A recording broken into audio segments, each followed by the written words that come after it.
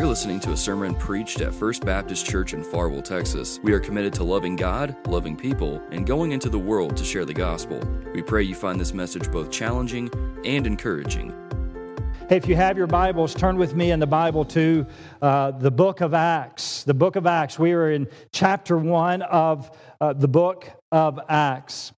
We're in week 3 of this series, talking about His Word, His power, His church sends us on our mission. Listen, every single one of us, if you are a child of God, you have been sent on mission. God has planted you where He has planted you to be a missionary for the advancement of the gospel, to push out the darkness where you work, where you live, where you spend time with your hobbies and your habits. God has planted you there for a purpose of being a missionary. And we have said this, that His Word sends us on our mission. His power sends us on our mission. And as the church, the local body of believers, sends us every single week on our mission. I say this often at the close of the service. As you walk out those doors, you are entering into your mission field. What we are doing right now, we are in a huddle. And we don't just stay. A football team would never win if they just always stayed in the huddle. They have to go and they have to execute the play. And as we leave today, as we walk out those doors, we enter our mission field. We have been sent on mission as children of God. I said this the last couple of weeks, and let me repeat it again. The birth of the church is the birth of a revolutionary force.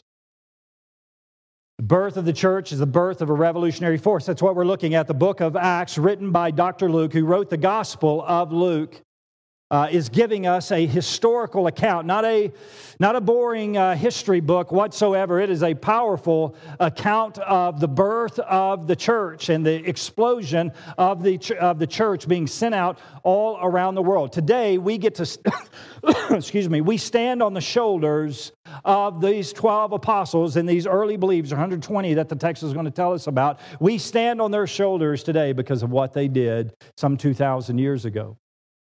Birth of the church, the birth of a revolutionary force. No political party can defeat it. Technology will not alter its course. Even the demons, the demonic forces, Scripture says, Jesus says, the gates of hell will not overpower it. And with those statements, some might be tempted to say, well, if that's true, if the church is a revolutionary force and there's nothing that can defeat it, then why do I need to get involved? Why, when I walk out those doors, why do I need to live on mission? Why, if the church is a powerful force, if nothing can defeat it, why does my faith need to be anything but a private decision between me and Jesus? Well, let me answer that last one for just a second. Nowhere in Scripture will you see a believer, a true believer, their relationship with Jesus Christ and that believer being private. You won't see it anywhere in Scripture. We have been called, Matthew chapter 28, we have been called to the mission field. Every single one of us, not just those that we send to Africa, but every single one of us. You live on a mission field right where you are at. The global church, no doubt, is powerful.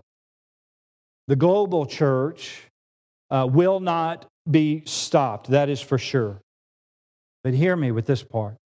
The local expression of the global church can be stopped. That's us. We are an outpost of the global church. We're a local expression of the global church. And this church can be stopped. The world desperately wants to stop us. We see that all throughout our culture. They want to minimize the power. They want to minimize the effects of the local body of believers. Listen, if you state that there is only one way to God, and that one way is through Jesus Christ, you will be called, you do that publicly, you will be called narrow-minded. That's just the culture that we live in today. They believe there are multiple ways that God sits up on some type of mountain, and no matter what side of the mountain you come up, you can get to God. Listen, the news is actually better than that. They think, the culture that thinks that there's multiple ways to God, it's actually better than what they think. God isn't sitting up on some mountain with multiple avenues to get to Him. Actually, God left the mountain. He came down to where you and I are at, and He said, come and follow me. It's better than what they even think. Listen, if you stand up for what God stands up for, you will be called hated in a growing secular culture. I made a statement just a while ago, just kind of off the top of my head, that I believe that a baby is born. There is a baby at the moment of conception.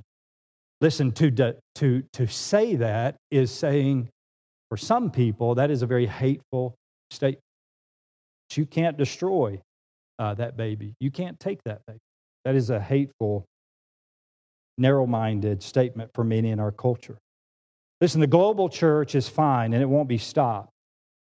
But if we, the local expression, are stopped, and it can be, the gospel impact will suffer. The gospel impact on our families will suffer. The gospel impact on our community in the surrounding area that God has allowed us to serve in. The gospel impact here will suffer on your school campuses, students. The gospel impact will suffer in your workplaces. The gospel will suffer if the local expression is stopped. Why should we continue to be a revolutionary force, doing all we can to bring light into a dark world? That's a question we need to answer. Why should we do this? Well, we've been commanded to. Matthew chapter 28, verses 18 through 20, Jesus says, go and make disciples of all nations. Every people group, every tongue, every tribe, go and make disciples. Mark chapter 16, verse 15 says this, go into all the world and preach the gospel. That's all of us. We have been commanded to be a revolutionary force spreading the gospel. Listen, we might be a small church, but God has not given us a small mission. God help us if we are a small-minded church. We can't be. We are small, and that's completely okay. That's the context where God has us. But we cannot be a small-minded church. We have been given a big mission, but here's the good news. We have a big God who's given us a big mission. And God has never called us to do anything that He doesn't equip us to be successful. Therefore, if God's given us a big mission, He has given us every tool to be successful in carrying out the mission where God has planted us. Listen, from the very beginning of the birth of the church, the authority of the Word of God and the sovereignty of God were bedrock truths the early believers built on. That's what I want to talk about today. The title of my message this morning is The Early Church's Foundation. The early church's foundation. The authority of the Word of God and the sovereignty of God were bedrock truths that the early believers built upon. The birth of the New Testament church was built upon the solid rock of the Word of God and the sovereignty of God. No doubt the rain has fallen on the church. The rivers have risen around the church. The winds have blown and they have pounded on the church, yet God's church still stands because her foundation is on the solid rock, the Word of God. We must continue. If we, this local expression of the global church, First Baptist Church Farwell, if we are going to be a revolutionary force, but let me even make it a little bit more personal than that. If you individually, if you as a family are going to be an obedient revolutionary force that God has called us to be, where God has planted us, then we must do what the early church did. What did the early church do? Well, they submitted to the authority of Scripture. That's point number one. They submitted to the authority of Scripture. Let's look at the text, Acts chapter 1, starting in verse 15.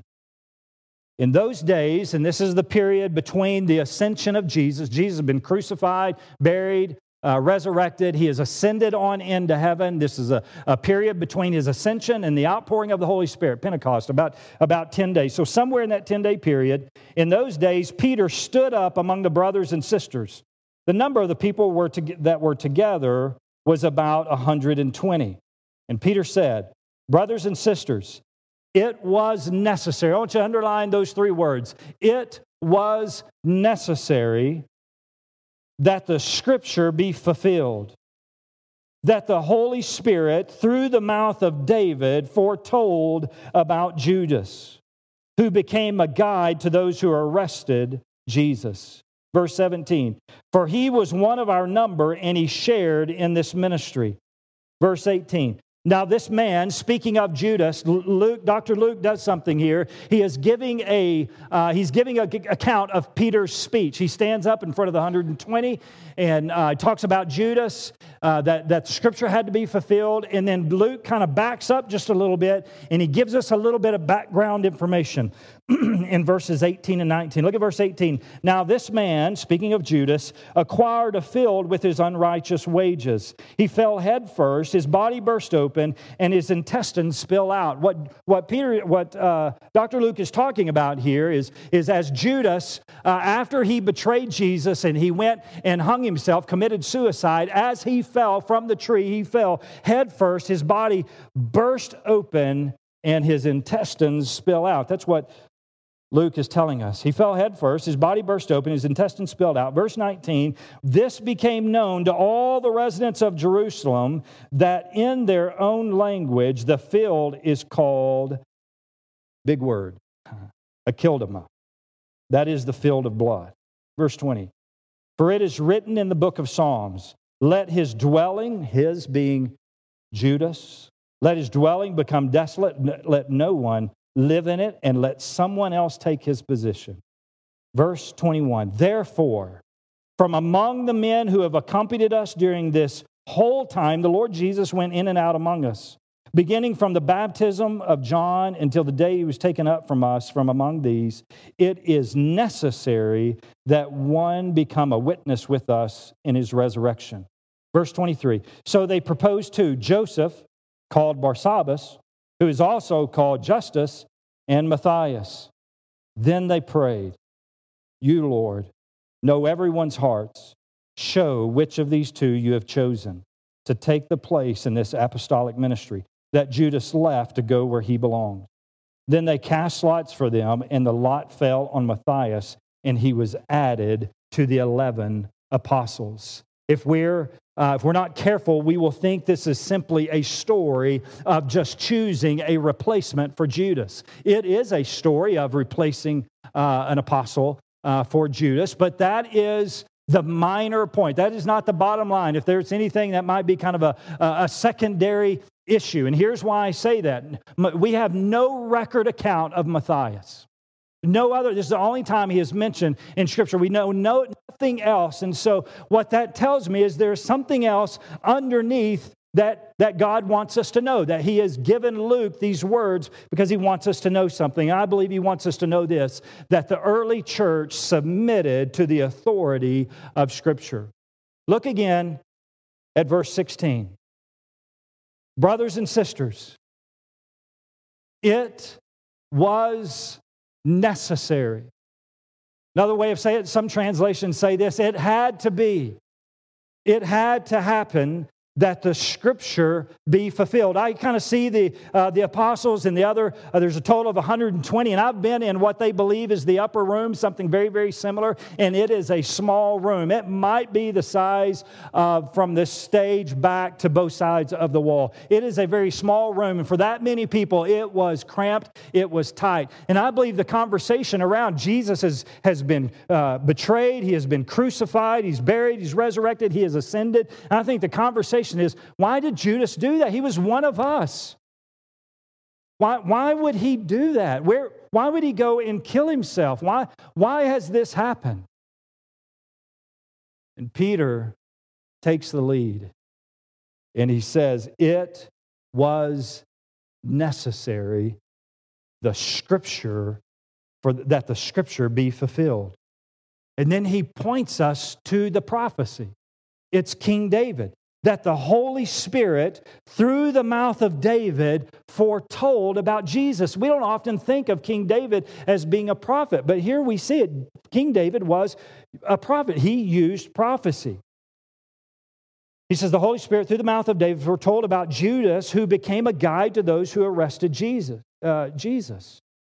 Notice Peter's respect here for the authority of Scripture. Watch as he leads these first century Christians to focus on the Word of God. Here they are wondering, they're debating, this is going around the room. Why did this happen? Why would Judas do something like that? And Peter stands up, he goes, I've got the answer.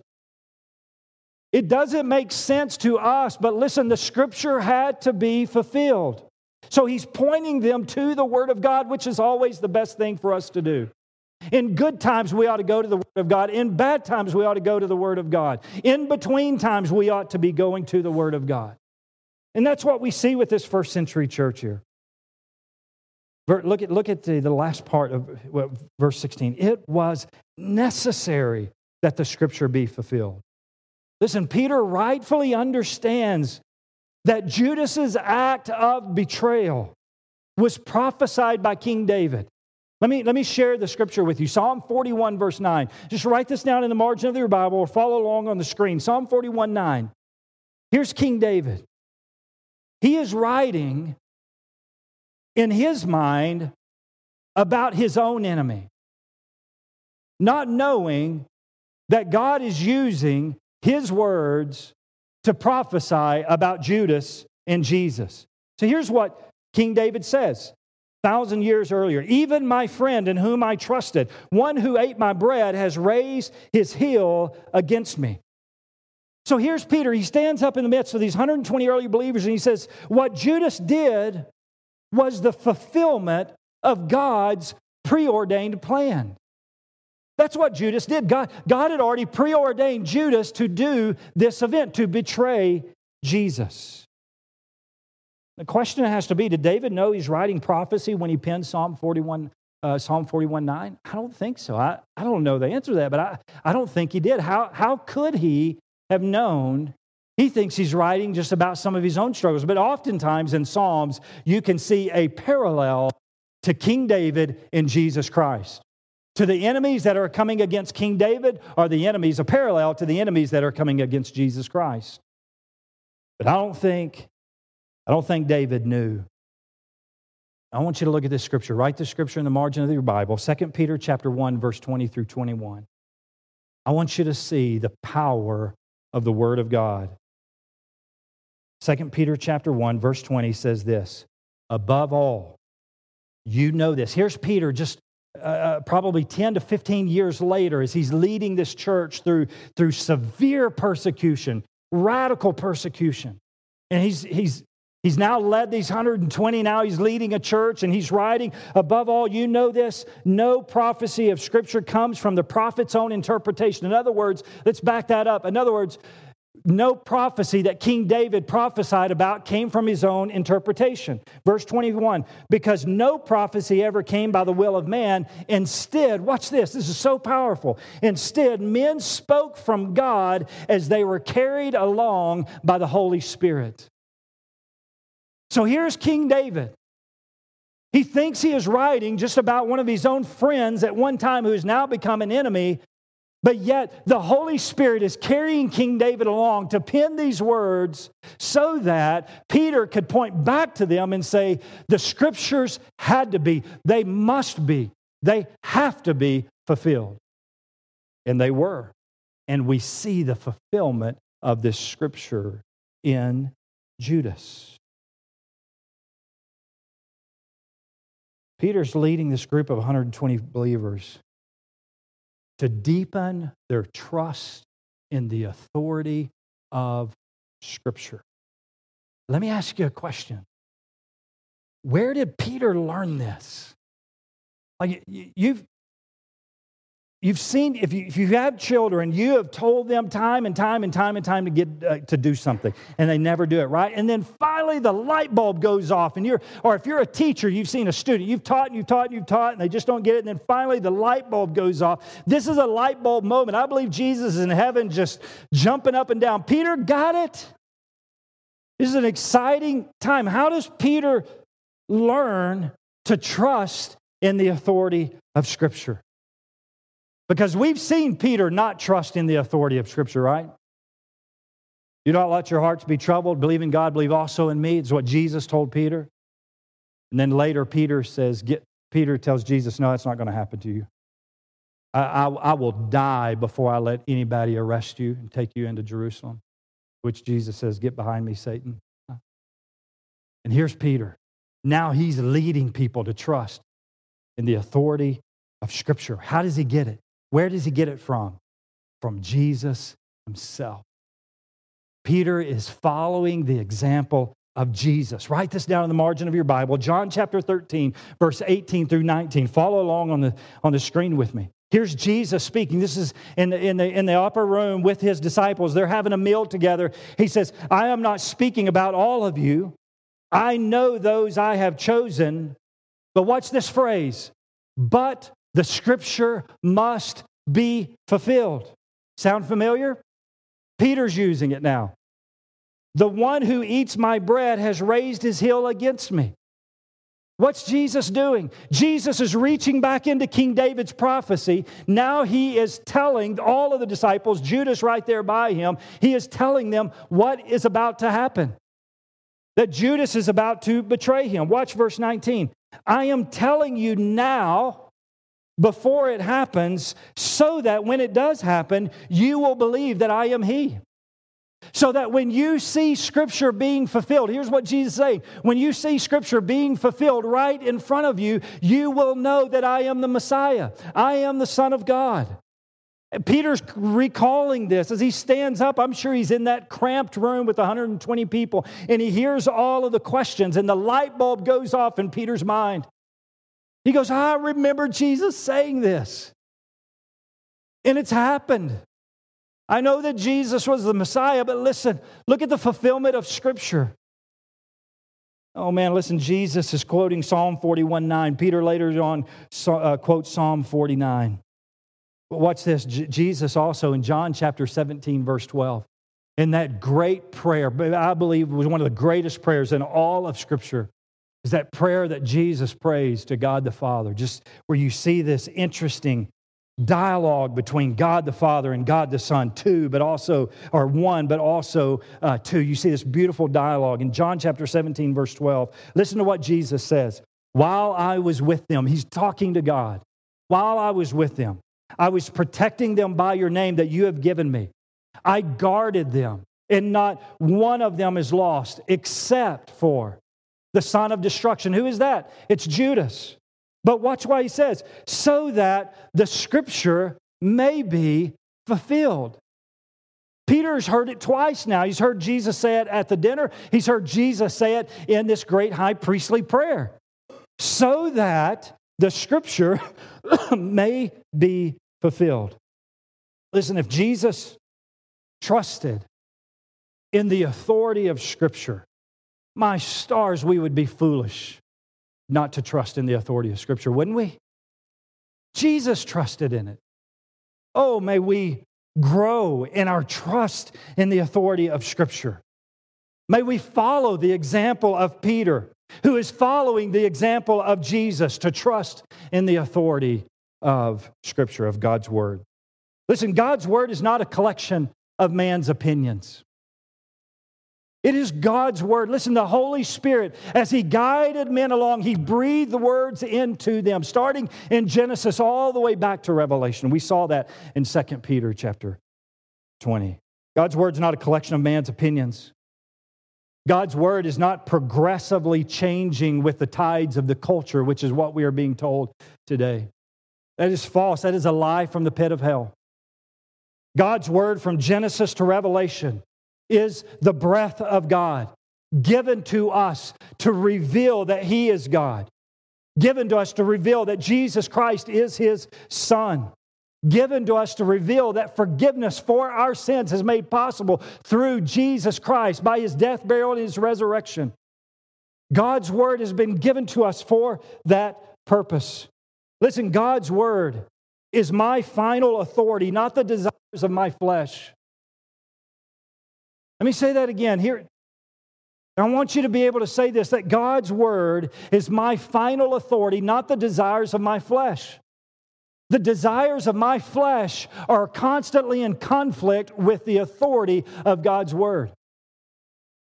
I'm like a 3-year-old kid at the convenience store, and there's a deal of bubble gum, and Mom says 2, and I grab a handful. There's just a battle going on, right? There's constantly this battle of what I want to do and what God wants me to do. That's my sinful nature. Listen, I was born a sinner, but I've been born again a child of God. And so have you if you're a believer. So are you if you've given your life to Jesus Christ. You were born a sinner, but you have been born again a child of God with the power to say no to the temptation that comes our way. The power to say no to our flesh. Listen, God's Word is my final authority, not the shifting sands of culture.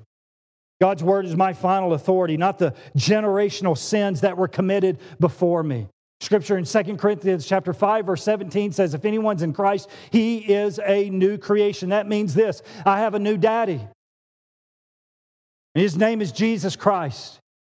And so do you if you're a child of God. You are a new creation. Old things have gone, and behold, look, new things have come. Listen, God's Word is my final authority, not the government. The authority of God's Word was the foundation of the early church. And if you and I individually, and if us corporately as a body of believers are going to be a revolutionary force for the advancement of the gospel in our families, in our places of school, in our places of work, in the places where we go as a hobby, then the authority of God's Word must be the foundation of our life and the foundation of this church. We must submit to the authority of Scripture. Number two, not only should we submit to the authority of Scripture, we must submit to the sovereignty of God. We must submit to the sovereignty of God. Listen, God, for the believer, is our King, our Lord, our Master. Watch as Peter leads this group of believers to submit to the sovereignty of God. How many of you know when you have two people in a room, you have four opinions? Right? There's 120 people in this room, plus the 11 apostles. And they have to pick a new apostle. Can you imagine what was going on in the room? Can you imagine the names that were getting thrown out? Can you imagine the political jockeying going on in the room to try to get that spot? Peter leads this group of believers to submit to the authority of Scripture, to say this. We just studied this in the Lord's Prayer. Not my will, but your will be done. Watch what he does. Verse 17. For he, speaking of Judas, was one of our number, and he shared in this ministry, Peter says. Now this man has acquired a field with his unrighteous wages. He fell head first, his body burst open, his intestines fell out. This became known to all the residents of Jerusalem, so that in their own language that field is called Hakeldama. That is the field of blood. For it is written in the Psalms. He goes back to the Psalms. And he finds the prophecy in the book of Psalms. He says this is for it's written in the book of Psalms. He's pointing them back to the authority, to the sovereignty of God's Word. Let his dwelling become desolate. You can check that one off. How do I know that? No Jew is going to step on any land that blood has spilt all over. It ain't going to happen. They even bought the land. The high priest, remember after Judas betrayed Jesus, he takes the 30 pieces of silver, throws it at them. They take that and they say, hey, we can't leave this in the temple. It's blood money. So they take it and they go buy a piece of land and they make it a cemetery. No Jew is going to stand on a piece of land that's cemetery. Makes them unclean. The blood of Judas, even though it was days ago, it's still unclean. So, let his dwelling become desolate. Check, that's happened. So, Peter's pointing them back to Scripture. He said, let his place become desolate. Okay, that's happened. Let no one live in it. Of course, it's desolate.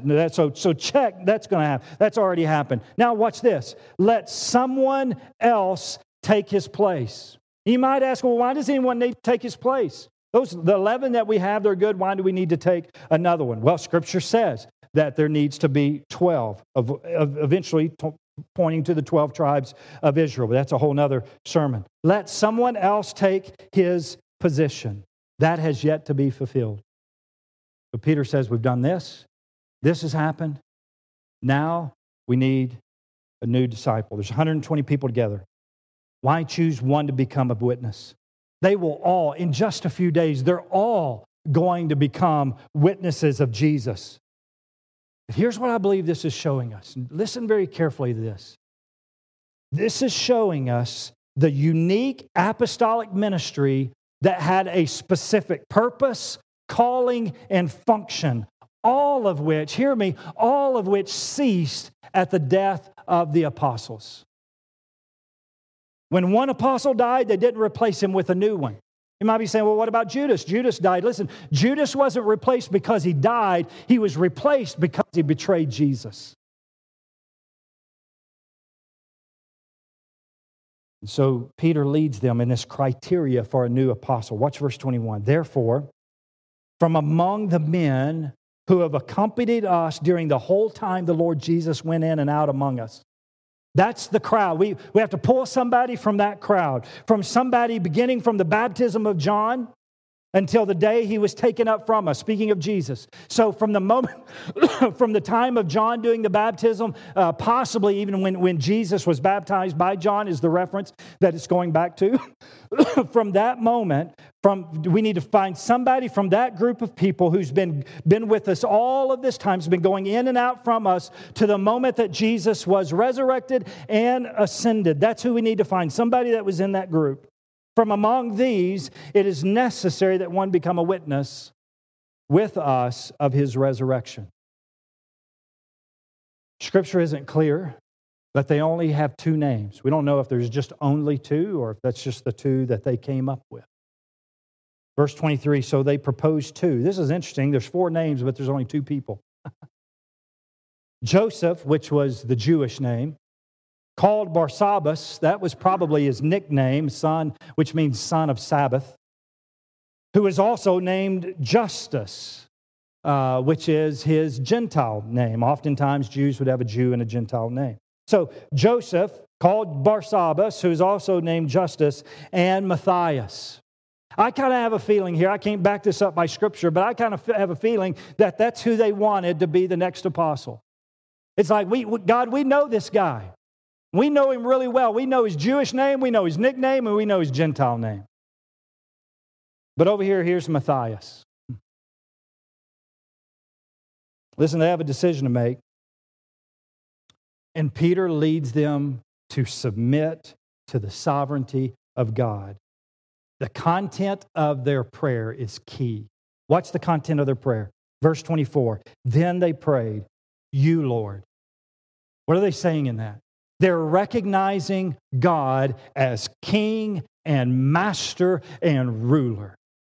You, Lord, that's sovereignty. You are our King. You are our Master. It's not just a simple address. They are recognizing who He is, the sovereign God, the sovereign King of kings. You, Lord, you know everyone's hearts. We have looked at everyone on the outside. We've done our part. Now, show which of these two, key phrase, you have chosen. Show which of these two you have chosen. Listen, they're not praying for God to choose between these two. They are praying that God would reveal who He has already chosen. The event of Judas, listen, it's prophecy, remember? The event of Judas was not a surprise to God. When Judas betrayed Jesus, God didn't stand up on His throne and go, oh, what now? I need to start trying to find His replacement. No, He already knew. And He already knew Matthias was going to be His replacement. Verse 25. Show us which of these two you have chosen. Verse 25, to take the place in this apostolic ministry that Judas left to go where he belongs. Then they cast lots for them. The lot fell to Matthias, and he was added to the 11 apostles. Oh, listen, hear me. May we always, always trust God with our decisions. Big decisions, small decisions, everyday decisions, everything in between. May we always trust God with our decisions. May we submit to His rule and His lordship. That's what it means to be sovereign. God is King. He is Lord. He is the master of my life. Jesus Christ is not only my Savior, but He is the Lord of my life, and yours too as a child of God. Listen, the people God empowers to be a revolutionary force are not perfect performers, but listen, dependent believers. We're not performers. We're dependent on someone greater than us, someone much greater than us, and that is the person who created us, who created this world, and He's the Alpha and the Omega. He knows all. And listen, the plan God honors is not complicated, but simple. May we submit to the authority of Scripture and obey it. May we submit to the sovereignty of God and call on Him and trust Him to lead us. That word submit is a word we don't like in our culture today. But yet we do it every single day, and I think it's why we don't like it.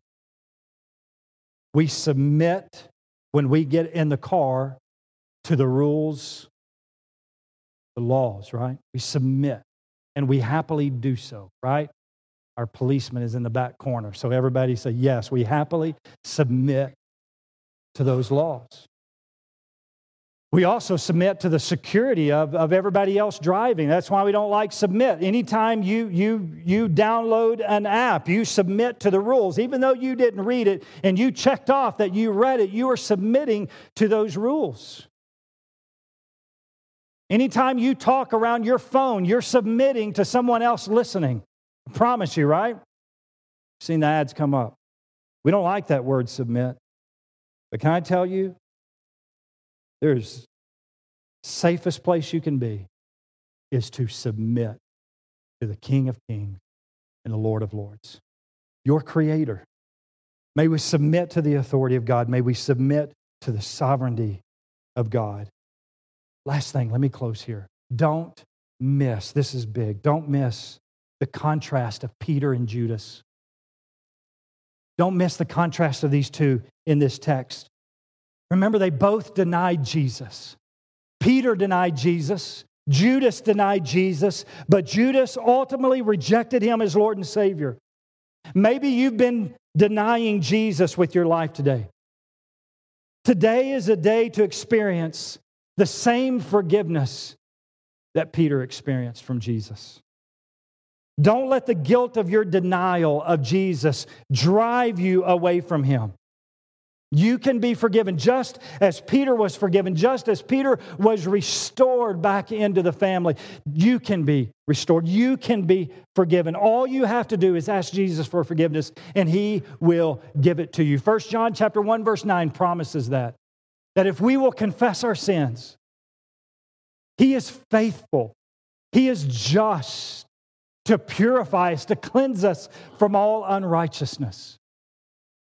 Listen, don't be a Judas and let your guilt drive you away from Him. Be a Peter who comes to Jesus and seeks repentance. Listen, don't be a Judas and reject Him. Your guilt will destroy you. Your sin will suck out all of the energy of your life. The Bible tells us this: there is appointed a time for a man to die and then judgment. There is appointed a time for all men to die and then judgment. The Bible also tells us that every knee will bow, every tongue will confess that Jesus Christ is Lord.